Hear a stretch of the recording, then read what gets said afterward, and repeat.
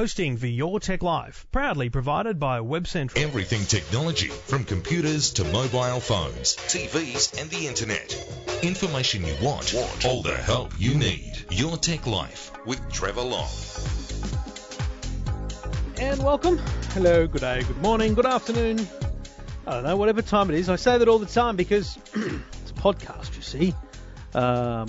You might be listening on the way to work. You might be listening on the way home from work. You might be listening in your sleep. I do hope you're still awake, especially because we're only 5 seconds in. Couldn't possibly be asleep at this early stage of the show. As we kick on, I understand you might drift. Well, maybe every now and then, maybe I'll shout "wake up." If you're running to work or driving to work, don't be alarmed. Just stick to the black stuff, people. Great to have you covered. Episode 249. Thanks to the good people at Garmin Satellite Navigation GPS Technologies. We're going to talk mobile recycling, a topic somewhat interesting in my heart, given the number of phones that I have in the shelf cupboard behind me. I don't want to count them. I'm not going to. We're going to talk about laptop buying advice. We're going to talk about phone problems. We're going to talk about telco problems. We're going to talk about tablet sales.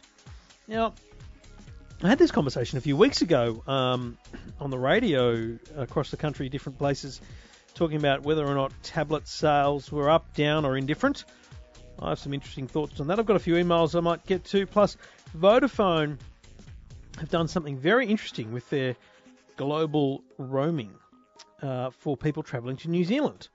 Not only do they have great plans, but they have something extra for you if you're heading to New Zealand and you're a Vodafone customer. So that's some news I'll break for you here, which is why the podcast won't be available until midnight on the 20th. I record every Tuesday. I try and get the show up every Tuesday night, but most people, I think, grab it on Wednesday morning. So, lots to talk about. The tablet sales is a very interesting one, which we'll talk about shortly. But most importantly, questions, comments, problems. If you've got questions about technology, problems with the technology in your life, or you just want to have a chat about some part of the technology in your life, get in touch. Go to the website, send me an email, eftm.com.au. It's very simple. Send me an email, say good day, what it is, and I will get in touch with you, and we'll have a chat, and we'll try and help you out with those problems. Because that's what I do. And if I can't help you myself, I'll try and find someone who can. All here on Your Tech Life.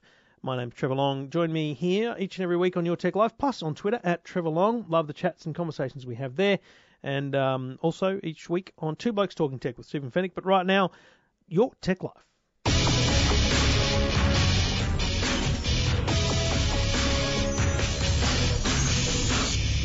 Now, tablet sales.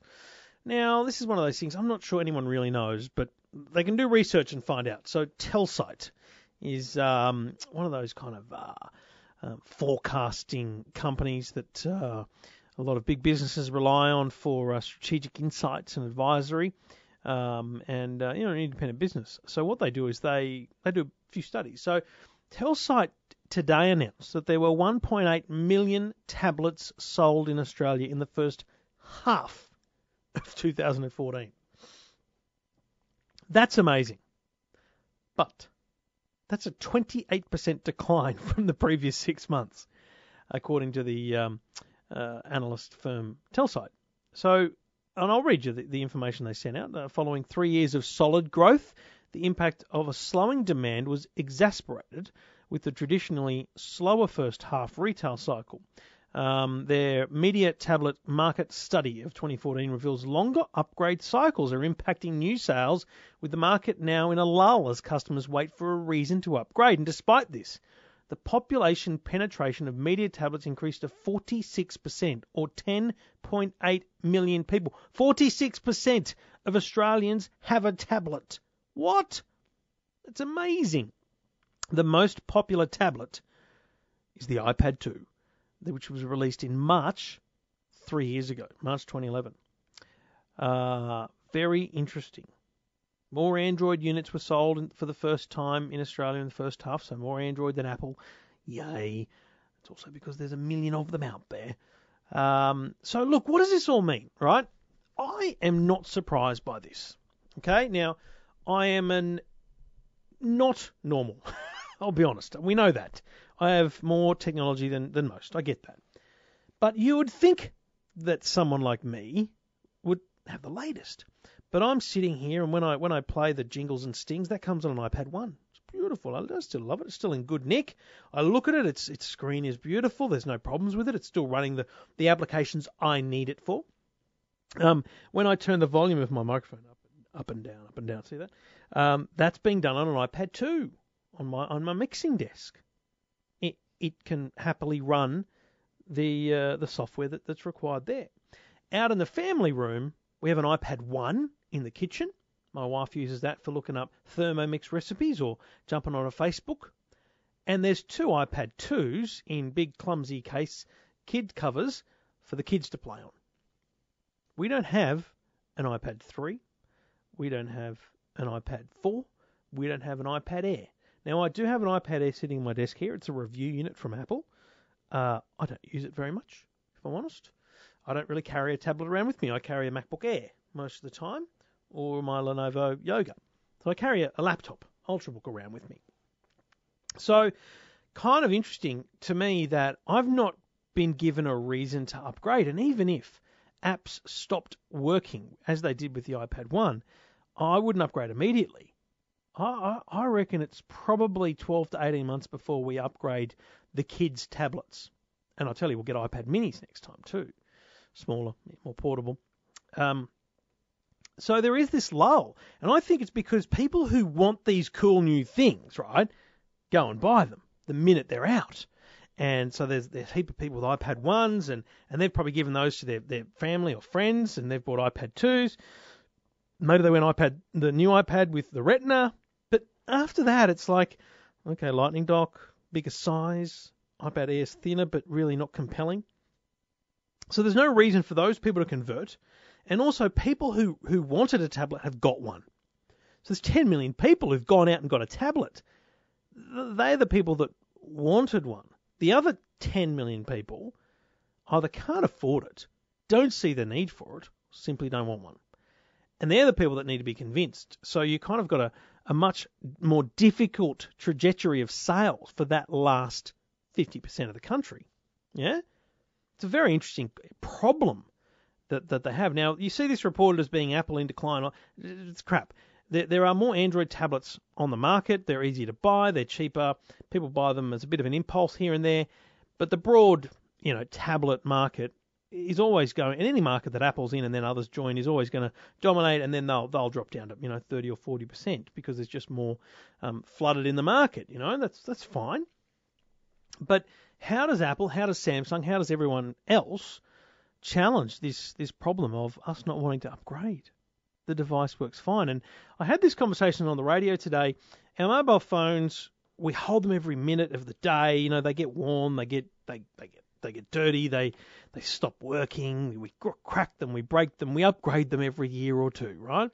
Whereas a tablet isn't used as much, so it doesn't suffer as badly from wear and tear. And the majority of people are doing the basics, right? They're on email, they're on the internet, they're on Facebook. They're browsing around, they've got a few apps, they're on eBay, they might be playing a few games.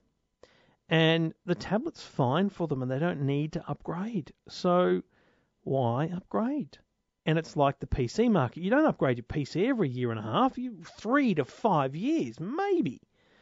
And that's where the tablet market's at. So you've got this gap between smartphones, which we upgrade regularly, computers, which we upgrade infrequently, let's call it 5 years, 3 to 5. And then this post-PC era, the tablet, is somewhere in between. So it's probably 3 to 4 years again. And that's the problem they've got. Remember, the iPad's only been around for 4 years, 2010 to 11, 12, 13, 14. 4 years. It's only been around for 4 years. And iPad 1s aren't dominant. iPad 2s are. So it could be that next year's the big year for another bit of a boost in tablet sales. Very interesting, though, don't you think? I'd love to know. Jump on Twitter and say good day, or jump on the email via the website, eftm.com.au. What's in your house? What have you got? When did you get it? How did you obtain it? Was it a hand-me-down? Did you buy it from scratch? And what do you use them for? Tablets. Because I think, my personal opinion is the majority of people, email. Facebook, browsing the web, maybe Candy Crush. That's the majority of use. And if that is the majority of use, you don't need to upgrade. Why bother? So I'd love to know what you are using it for. That might help me understand this story, this market, and this research. Let me know what your take is on that, and let me know what the tablet world is like in your house. Just go to the website, eftm.com.au.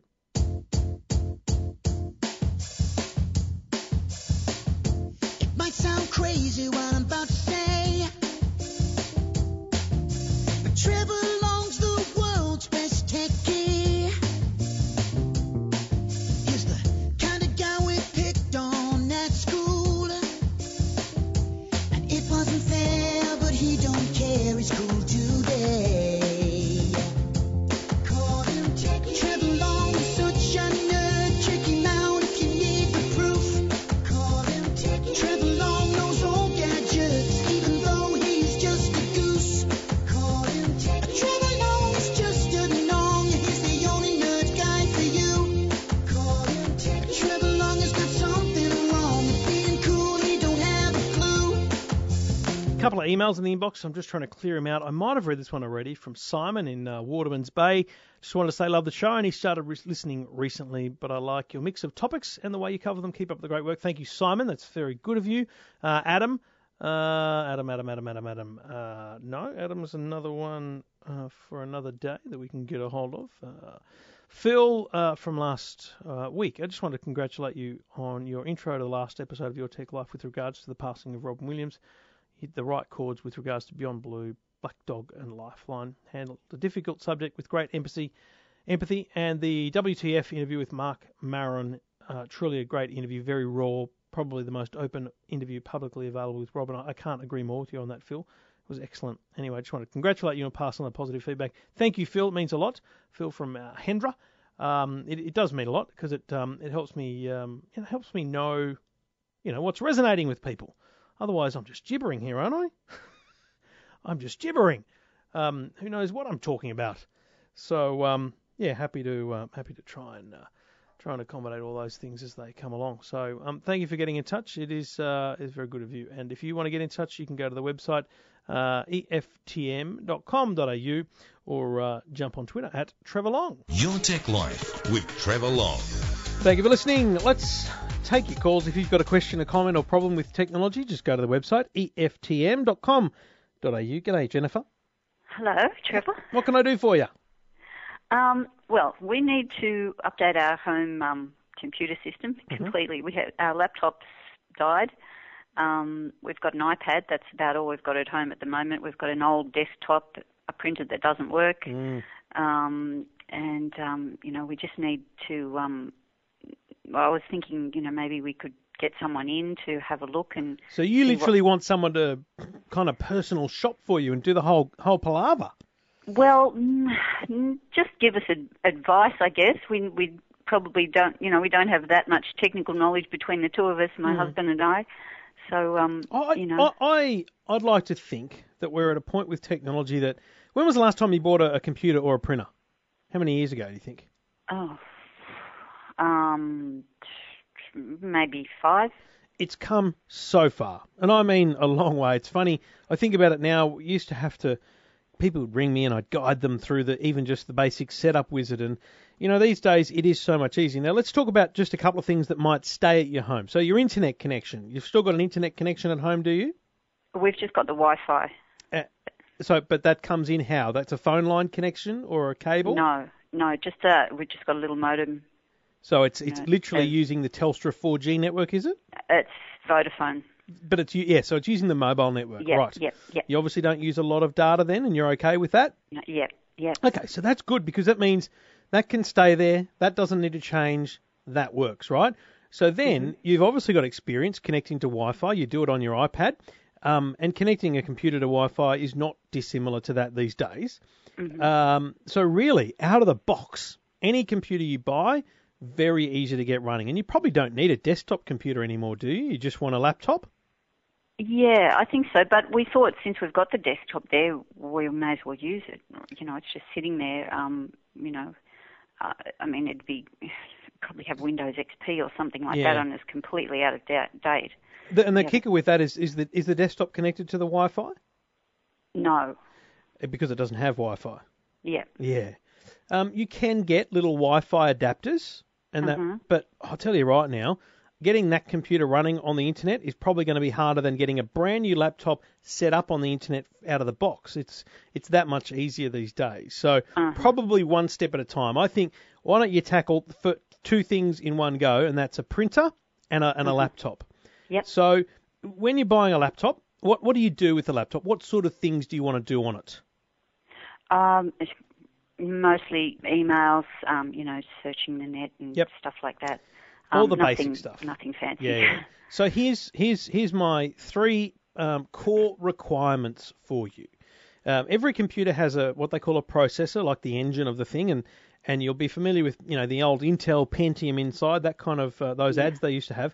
These days, the recommendations are they have a series of engines, processors called Intel Core i3, i5, and i7, and they go up in speed and ability. I'd go down the middle. I'd get an Intel Core i5 because that means you're going to get a bit of life out of it too. It's going to, even when it starts to slow down, it's still going to be ahead of what you need it to do. So I want you to get an Intel Core i5. I want you to get a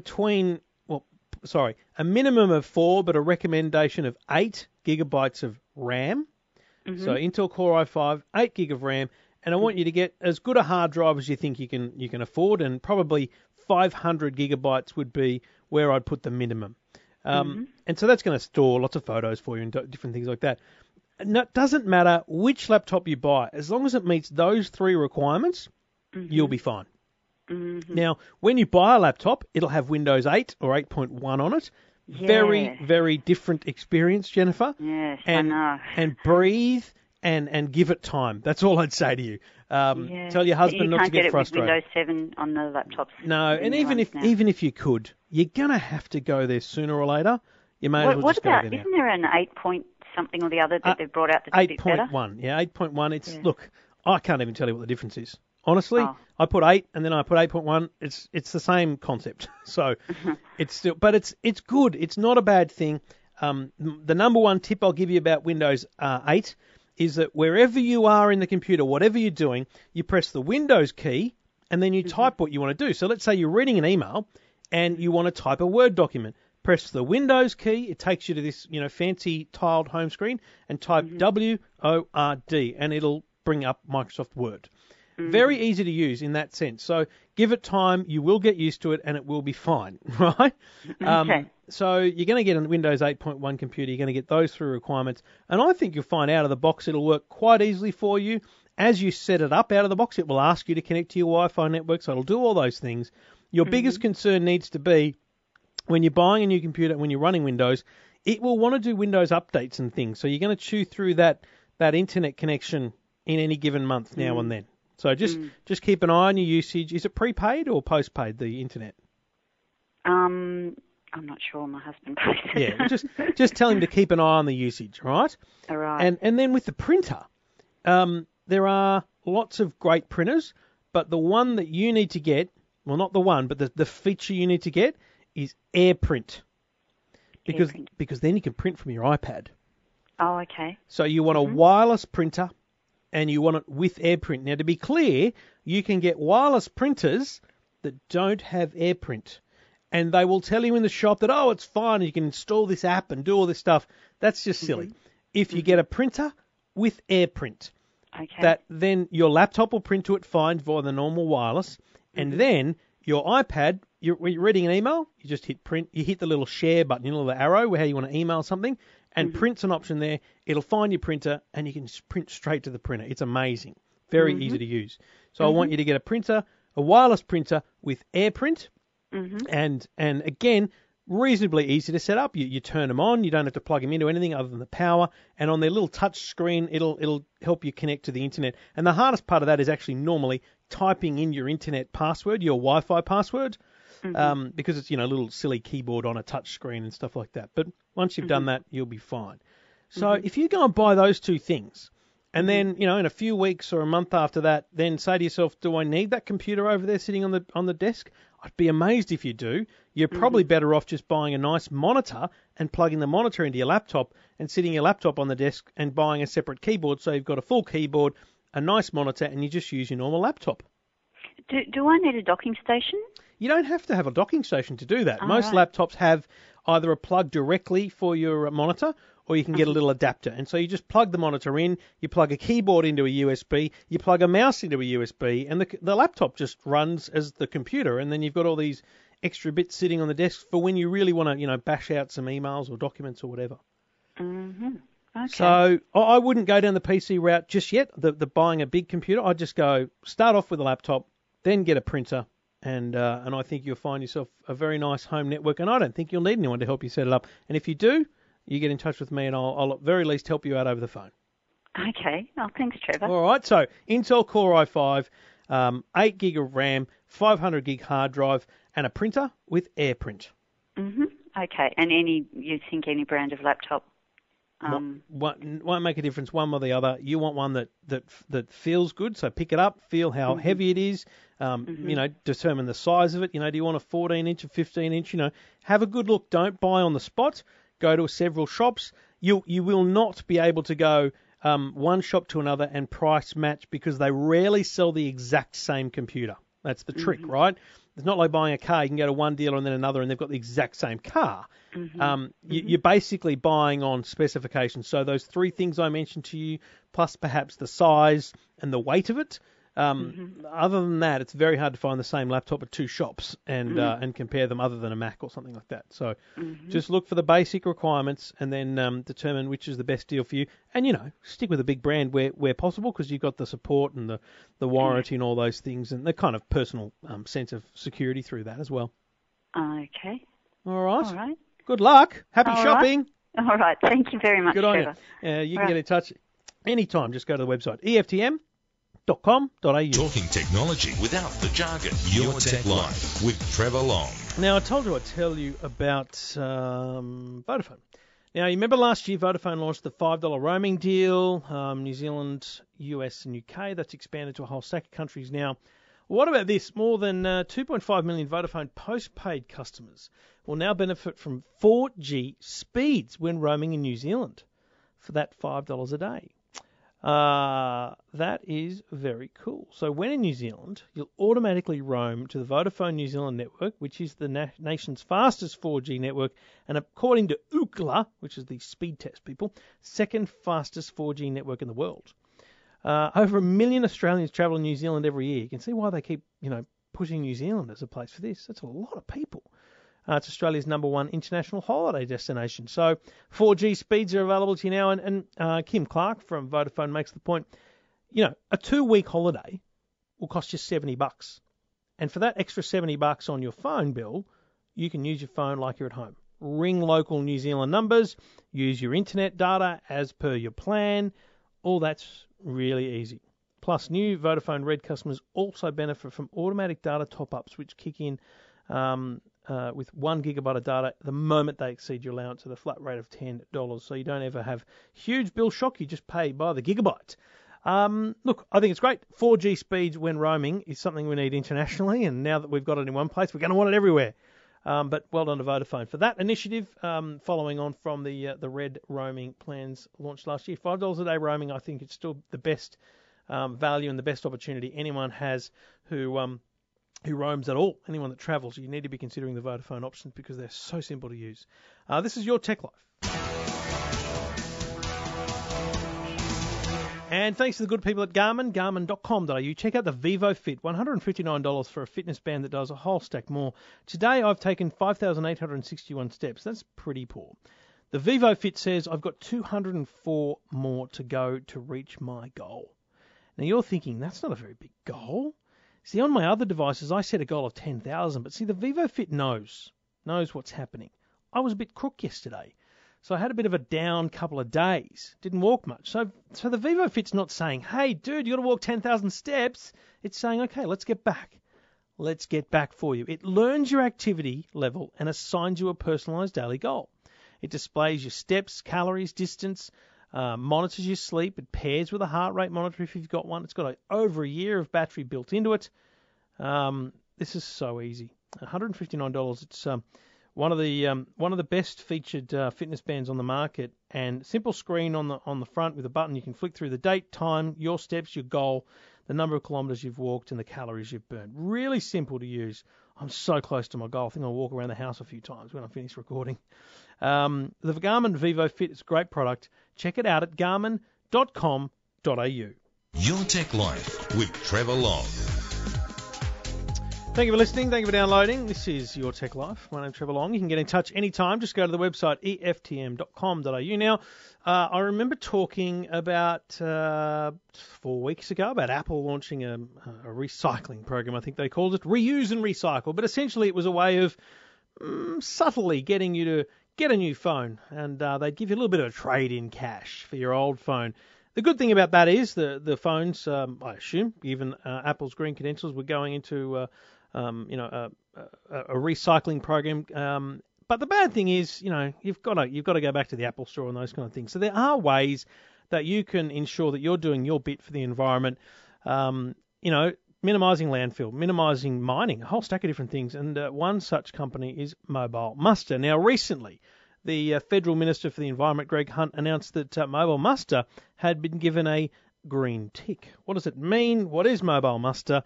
All these kind of questions. Rose Reid from Mobile Muster is on the line. G'day, Rose. G'day, Trevor. How are you? I'm good. Mobile Muster. Now, I'm going to plead somewhat of an ignorance here. I've definitely heard about it. I've definitely been told about it. I've definitely seen, recycling, bins. Tell me about Mobile Muster. What is it and how does it operate? Well, you know quite a bit about it, which is great. As you said, it's the mobile phone industry's official recycling program. And what that means is the companies that make and sell phones, like Telstra, Optus, Vodafone, Samsung, Nokia, HTC, Huawei, they all fund this program. And it's about keeping old mobile phones, plus their accessories, out of landfill. So not just the handsets, but the batteries and chargers. And what we want to do is make it easy and simple for people who have phones that no longer work, will no longer be used, and give them a free, simple and easy way to recycle their phones and know that they'll actually be recycled properly. And as you mentioned, we have just been accredited by the federal government, which means we've had a green tick. And so that's actually a really big thing because the program is both not-for-profit, which means we're not out there to make money. The companies that make and sell the phones who fund the program pay a levy on every new handset. Mm-hmm. They import to the country, and that's actually the primary funding source of the program. Right. So every time we buy a phone, a little bit goes to Mobile Muster to make sure that this program continues and can be viable. Well, in essence, but in fact, it's the manufacturer. It's not. I suppose it's built into the price, but it's not added onto the price. No, of course, no, absolutely. Yeah. But the manufacturers and the carriers who participate, our members in the program, they contribute a total of 42 cents for every handset they import into the country. Yep. And that's our primary funding source. And so that means that we can have those collection tubes and boxes in, Telstra, Optus, Vodafone stores, Officeworks, local council sites, about 4,000 public drop-off points around Australia. Yeah, so trying to make it really convenient and easy because it's always a bit of a pain.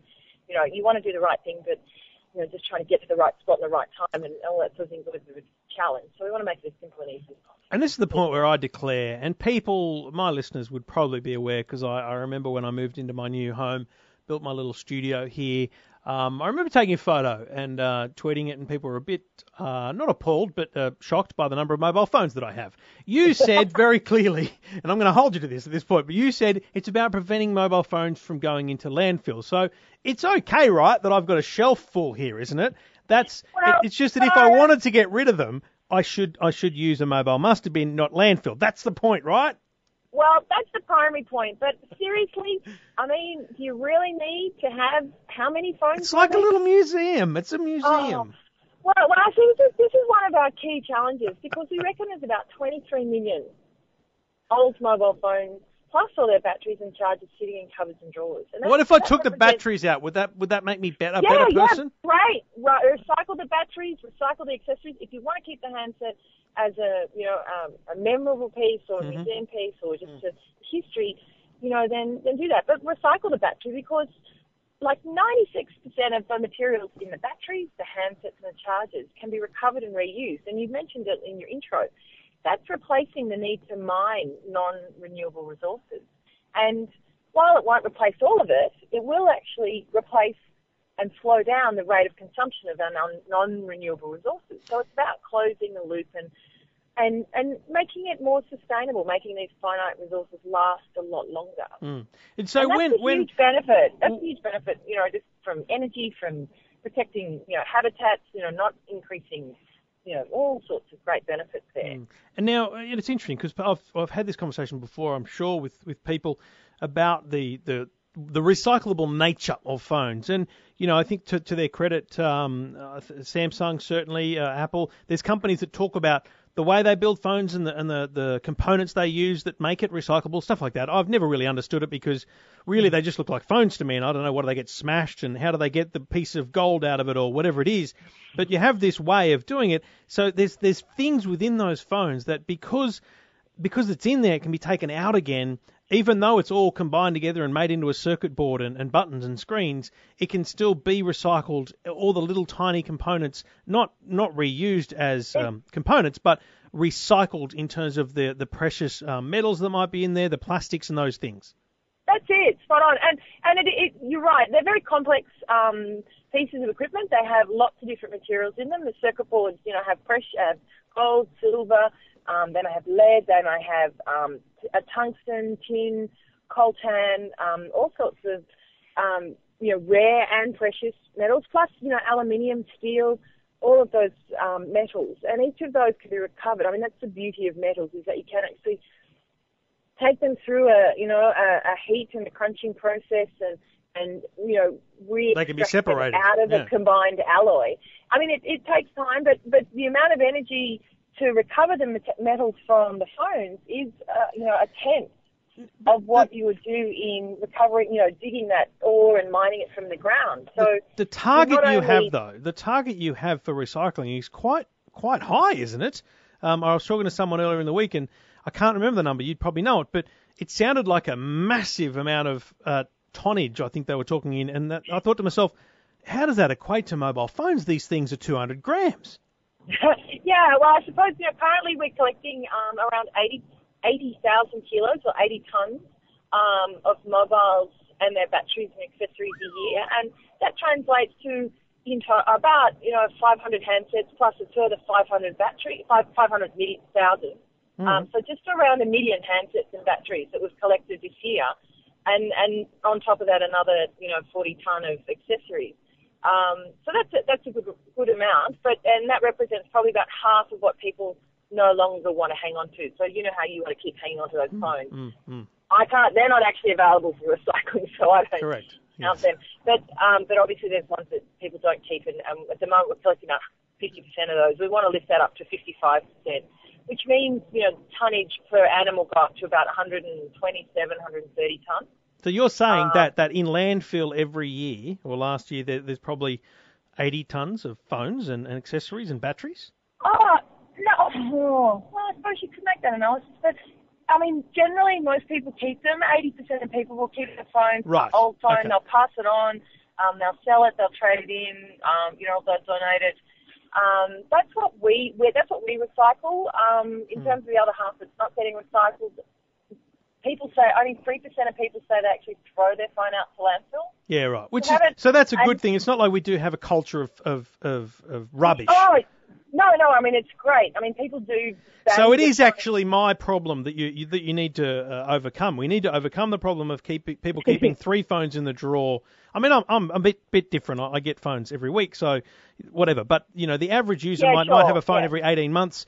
And you don't need 3 phones as a backup. You can just have 1 phone as a backup, and you can take the other one down to your telco store. There's a tube there, whack it in there, and the thing's going to get a new life, essentially. Yeah, exactly. Because if it's keep the spare because it's really handy. If you can reuse it. If a friend comes, you can lend it to them. And if it's still working, we really encourage people to reuse their phones and pass it on to their brothers and sisters or uncles and aunts or whatever. But seriously, that 5-year-old phone, the 7-year-old Nokia, I mean, they may not even work properly or efficiently on the new network. But it could be dangerous to plug it in and charge the battery. Sorry, what was that? It could be dangerous to even to attempt to charge the battery. I don't know about dangerous. Depends. If you've still got the original charge and all the rest of it, I suppose it would still work. But the other important thing, you can resell your phones, and obviously there's a number of companies that will buy them. But even the phones that once they're about 3 or 4 years old, they really don't even have a resale value, because people in the developing countries can access quite modern phones, second-hand modern smartphones at a very good price. So what is the journey of a phone after it goes into that little bucket? What happens? I mean, it's obviously a lot, but break it down for me. Does it happen in Australia? Is it, you know what I mean? Those are the kind of things I'm wondering. You've got 500,000 phones broadly. Is there a factory here that does the smelting, or do we just have companies around the world that do all that work? We do both. Both. The phones, we initially dismantled them. Our company that we work with is TestM. They're a very good recycling company, and we ship the phone, say, from the local Telstra store or wherever you've dropped it off for recycling. Mm-hmm. We'll pick up a box when it's ready, and it goes to either Sydney or Melbourne, to a facility there. It's all weighed in. We put a lot of emphasis in tracking and tracing it, so we can the consumer can be assured that nothing's going astray. It is actually going to be recycled as we promised. Yep. It's dismantled at that facility, so by hand. There's staff there that unscrew the phones, take off the covers. The plastics go into one bag. Any metals, ferrous metals, go into another. The circuit boards into another. The different battery types. So the old handsets, really old handsets, have nickel cadmium. The newer ones have lithium ion. We've got some nickel metal hydride. Different chemistries. Yeah. So really break it down into all the components, the accessories into another. And anything that we can recycle locally in Australia, we've also the aluminium, any steel, any copper that's in its pure form will recycle here. Some of the plastics are very, that don't have any metals or anything embedded into them. They are sent to a manufacturer in Melbourne who uses them to make fence posts. And then the rest of it goes to the company we work with. TestM has a facility in Singapore for the accessories and the batteries and circuit boards go there, and that's where they will then put them through a chemical or a heat process to start to strip down and go down to those raw materials we're talking about, whether it's gold or silver or the plastics. They'll separate them out from the metals, and they get made into pallets, for instance. And the stainless steel from the nickel in the batteries is recovered, and the cobalt and the lithium from the lithium-ion batteries, and the gold from the circuit boards. All of those things are then recovered and processed and then become a commodity or raw material that goes on back into the life cycle of making new products. Amazing. It's quite likely that phones or other things that we use right now have recycled, precious metals within them, the batteries, whatever it might be, and that's kind of cool to know. But we've got a long way to go, and that's the role of Mobile Muster. And you got a green tick now. You got to keep it. You got to earn it. You got to raise that bar, don't you? And that's the challenge. But we can only hope that people will see the Mobile Muster bins. Will also the conversation at the point of sale would be more useful too. So as long as we keep those conversations going, we can try and raise that number slowly but surely, and you can try and hit that target. But it's a great cause, and it's a great sort of corporate social responsibility thing going on from both the government and the manufacturers that ensures that we're not just dumping all these things into the landfill. Thank you, Rose. Yeah, no, that's great. And I think one of the other key things is, people are having more and more concern about the data on their phones. Yeah, sure. And so if you can't remove your data, if you can't save it, transfer it, and I'm quite sure you've covered that topic a number of times, you can, the data will be destroyed through the process. Yes. So there's confidence, and there's a lot of security around the processes we do to ensure that nothing goes astray. So you're tracking that bucket of phones every step of its way, so that there's not a hand going in there to grab a phone and resell it, or to grab it and get data off it. You're destroying the phones bit by bit by hand and recycling them as promised. Yeah, and a lot of great pluses for everything, employing people, lots of great things out of it. Good on you, Rose. Thank you for the chat, and good luck with the targets. Good luck. Yeah, thanks, Trevor. Take care.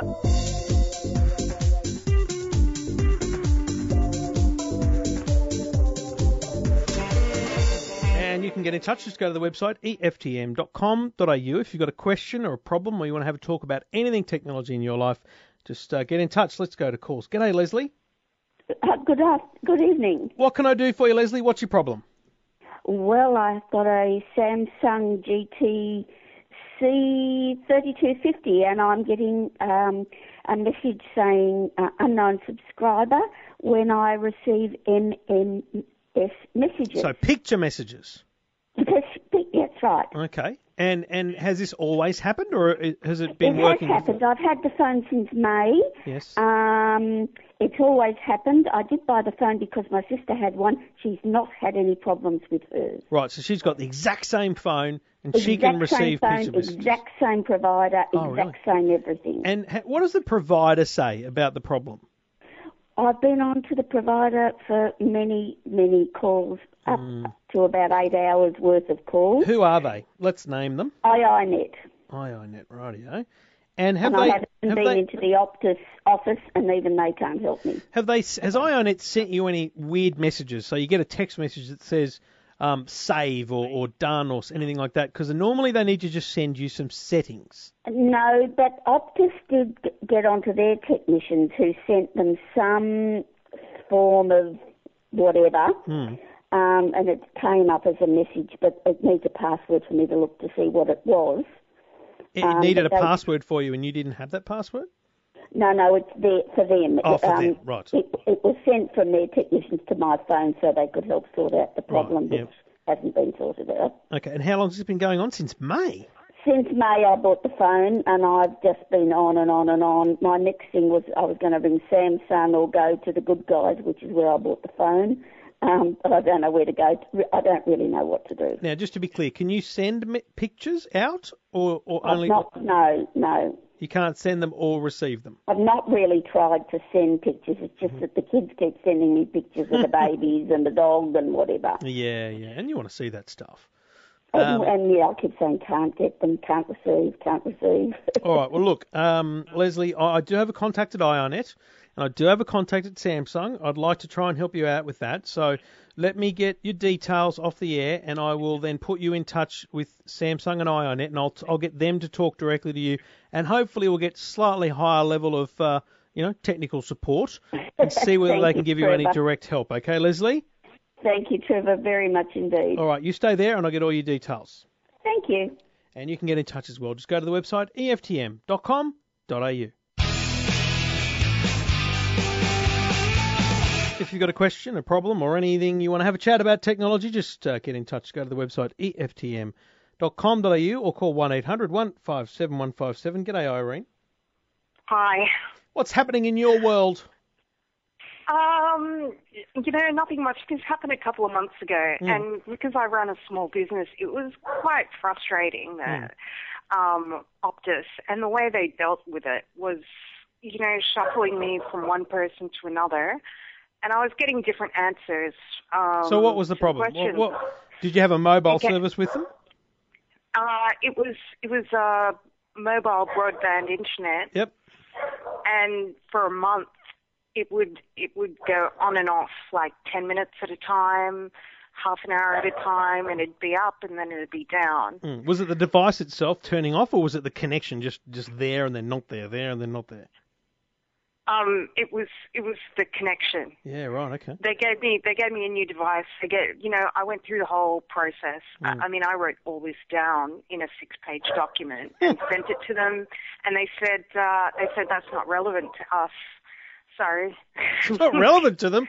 Well, in what way? How can it not be relevant to them? Did they even explain? I wrote back. The customer service was just so disjointed, going from one person to another with, like I said, different answers. First, they told me it was a tower problem, and they upgraded the software, so it would take a couple of days. Other people were telling me, no, there's no problem. No, it's definitely not a tower problem. And then I went into the Optus shop, and they said everyone with wireless 3G network at the time were experiencing regular outages. So, and it was throughout the whole area. I live in the Central Coast, so it was going through I'm at the entrance, and it was going through to Gosford. Right. And so I was going to say, where are you? In a regional area, but you're on the central coast of New South Wales. Yeah. Wow. And the tower, they told me, is the one at the entrance north. And then they said, we're sending technicians out. I mean, I've got the conversation. And this went on for literally weeks. Yeah. Wow. And then by the end of it, I got someone at a call center saying, look, I'll be honest with you, it's been a serious technical problem for weeks, but we're expecting a resolution in a couple of weeks or soon. Because half the staff was, I think they're Filipino, I'm not sure, and half the staff was, the Sydney ones. But I was just getting flubbed off, constantly. And, like I said, I went through the whole process. They sent me a new device. I had to buy a Telstra device. I got advice from Optus staff to take up a Telstra account because they're more reliable. I had a technical, it got progress up and up to different technical people calling me, saying, no, I haven't heard of it. I haven't heard of any problems. I don't know what's going on. And other people did. Then finally got to someone via email, and I sent her this document, and I said, look, this is beyond a joke. And she just said, that's not an issue for us. Bye. So in the end, you ditched them, yeah? Yeah, I did ditch them, but the connection came on. I was waiting for my contract to end, and I was told by some of these call center people that my contract would end. And then when I cut them off a couple of weeks ago, I got a bill for $271. And when I was speaking to these one person, they said they would review all the conversations I had to decide whether there was evidence that I was told, whether my contract, when my contract was over. I don't know whether they could listen to all the tapes. That's what she did. But in the end, let's break it down, Irene. In the end, you had a bad service. You got bad customer service, and you've moved on, and you won't be going back to them. It sounds like either.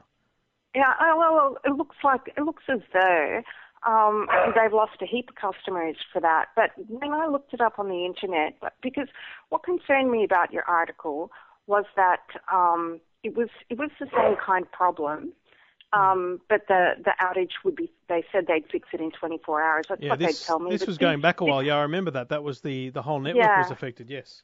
Yeah, and this, that happened in May, I think, or something like. It did happen a few months ago, but it was a problem in October of last year as well.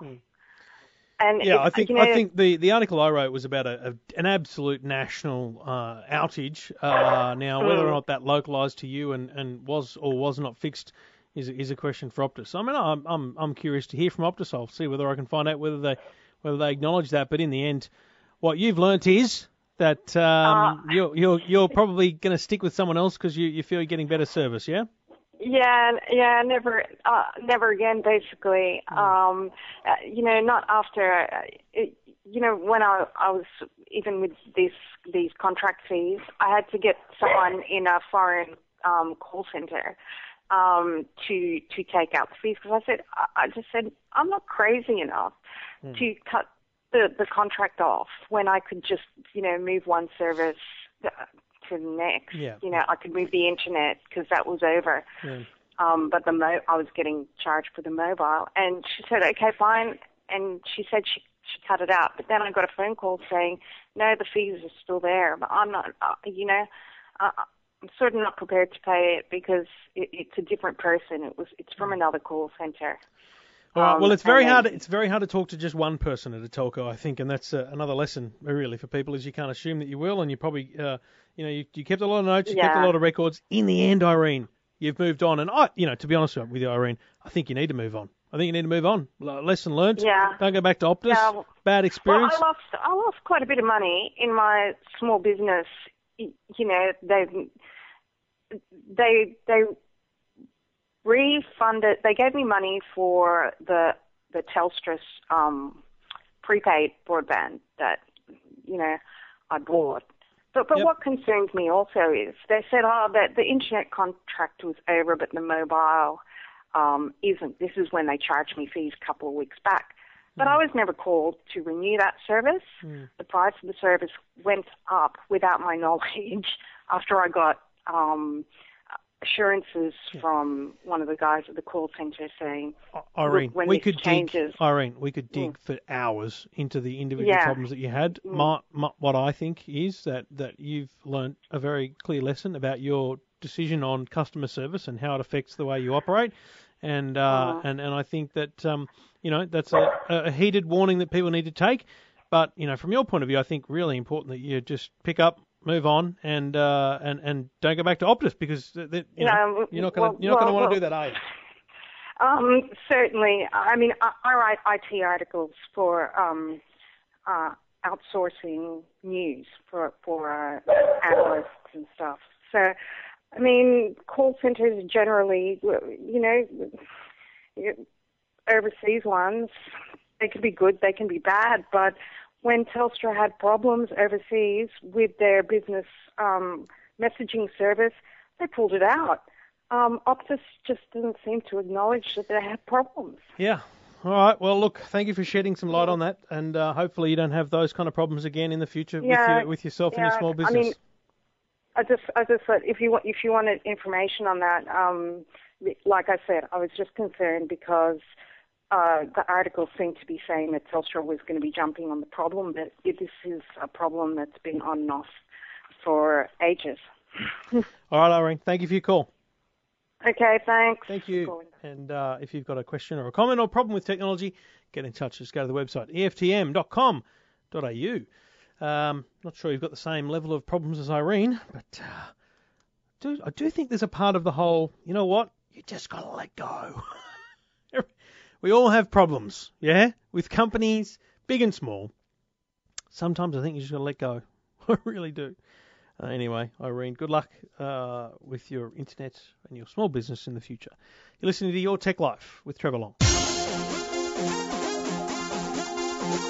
All right, that's a wrap. Thank you for listening. Thank you for downloading.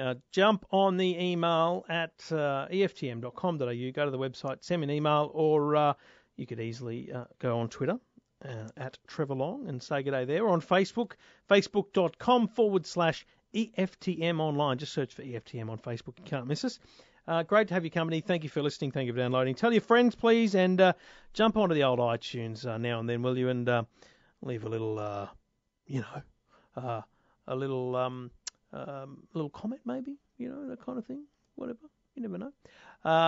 It'd be great to see those comments. While I'm here, I'll just do it. I'll just search for it. Your Tech Life. I haven't seen any comments in the last couple of weeks.